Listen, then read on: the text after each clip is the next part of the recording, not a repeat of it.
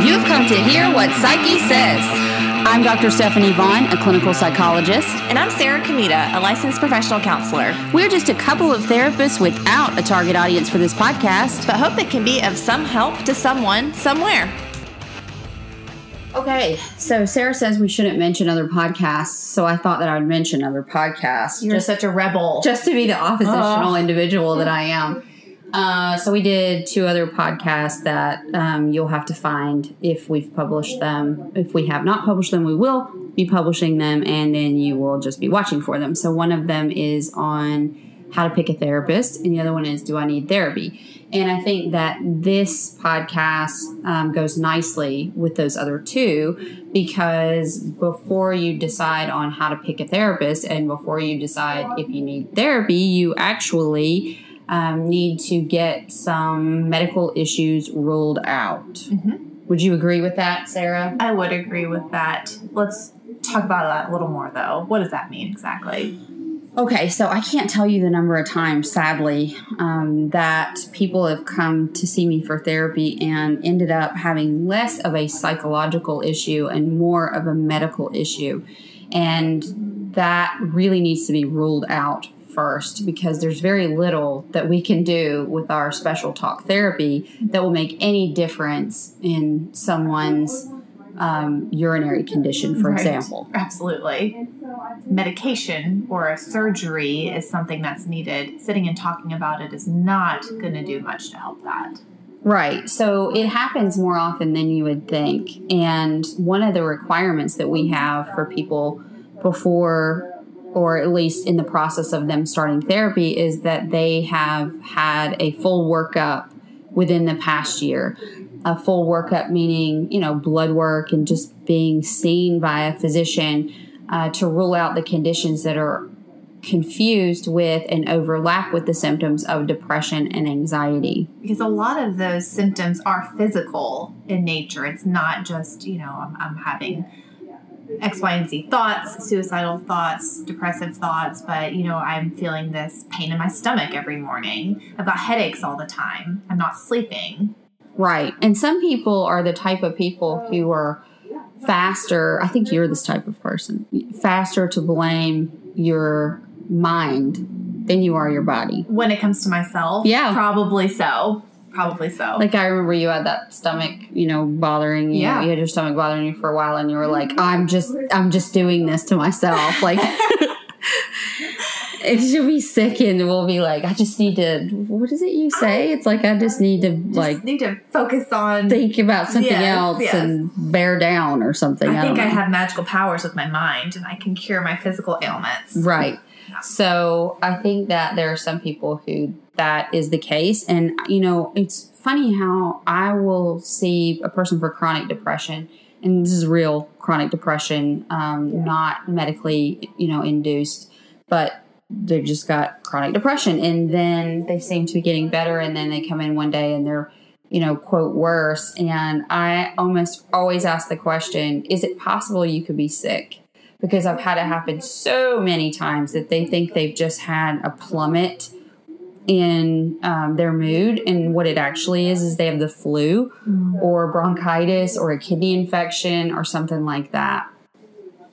Similarly, on a smaller level, I always coach the therapists when they take telephone coaching, especially when they take it in the late afternoon or evening, to ask the question, have you eaten? Yeah, have you eaten? And how many times that a person who's struggling actually just hasn't eaten all day or has eaten very little. It's been hours and they're hungry. Right.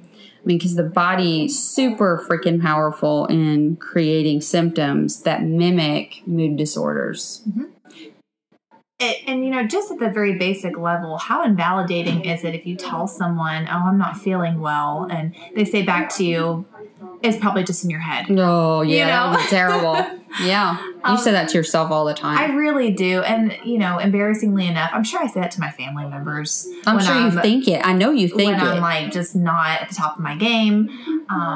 But, we would be missing things if we did not take into account maybe there's something physically wrong that can be hopefully easily fixed. Yep.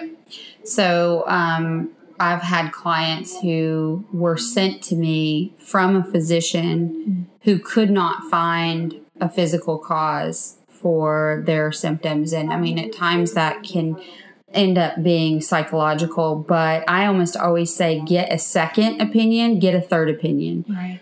Because just because the person is an MD or an expert in some way doesn't mean that they're always right. So it's commonplace, and I think the Mayo Clinic had something come out recently about how frequently misdiagnoses are made, and getting these second opinions is, I think it was between 30 and 33% were incorrect diagnoses. That's a lot. That is a lot. So, you want to get that second or third opinion. And then in that case, if it's a psychological issue, by all means, you want to go into therapy. But we've got to rule out, when it comes to depression, for example, we've got to rule out things like thyroid disorders. Vitamin deficiencies. Yes, vitamin D deficiency is a big one that comes around during the fall and winter season because we don't get the sunshine. Just infections generally, like mono, kidney infection, a cold even can mimic the symptoms of depression. I had a client with PCOS, and that seemed to, there's a lot of hormones involved that can create a lot of fluctuation in mood. You've got PMS, you've got menopause, a lot of these biological changes that can happen. And there are medical ways of intervening. There are also psychological ways of intervening. I mean, even with chronic pain and medical conditions, we can augment with psychological interventions, but we don't want to rely on those solely. Right. Even, something like sleep issues, which we hear a lot about with our patients. Yes, there is a psychological component, perhaps, with sleep issues, but sleep apnea is such an underdiagnosed illness that a lot of people suffer from. I know some younger adolescents that have actually been diagnosed. Oh, yeah. Which is just, it's not the stereotypical older, fat man, overweight person, right, anymore. I mean, it could happen to anybody. Iron deficiencies is another one that is just really impacts sleep and your fatigue and energy throughout the day. That could mimic depression. Yep. But it may not be. Exactly. So, going and getting those rule outs done, and the more specific your symptoms, the more you want to make sure that you see a specialist in that area, and then, get that second opinion. And if you can cure it with a medication that's going to, turn your symptoms around, and you don't have to come in and talk to somebody for 45 minutes every week for the next year, by all means, do that, especially if it's going to resolve the symptoms entirely. Absolutely. So with anxiety, we have conditions like thyroid disorders. We have, brain tumors even. I mean, not to freak anyone out, but there are brain tumors and neurological conditions that can create anxiety and heart conditions. And it's not like it's an either or. Sometimes it can even be a both. Like you can have a physical issue that creates symptoms that then create anxiety or then create depression. Right.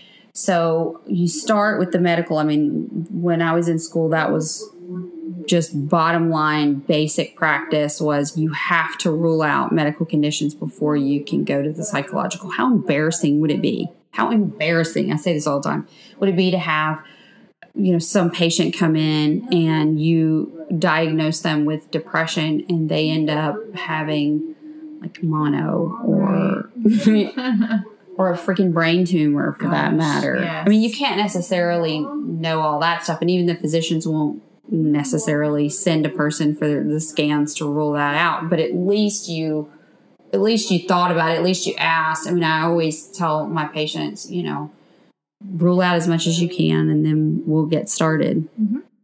Absolutely. I mean, it's like if you can kind of hit a problem from multiple angles at the same time, if there are, different angles to hit it from, it's going to be a lot more effective and hopefully a lot faster for you to feel relief. Right. Exactly. Okay, so it was short and sweet, but I think it's to the point. Make sure that you aren't treating what you think is depression, that actually you need an antibiotic or some type of sleep apnea mask.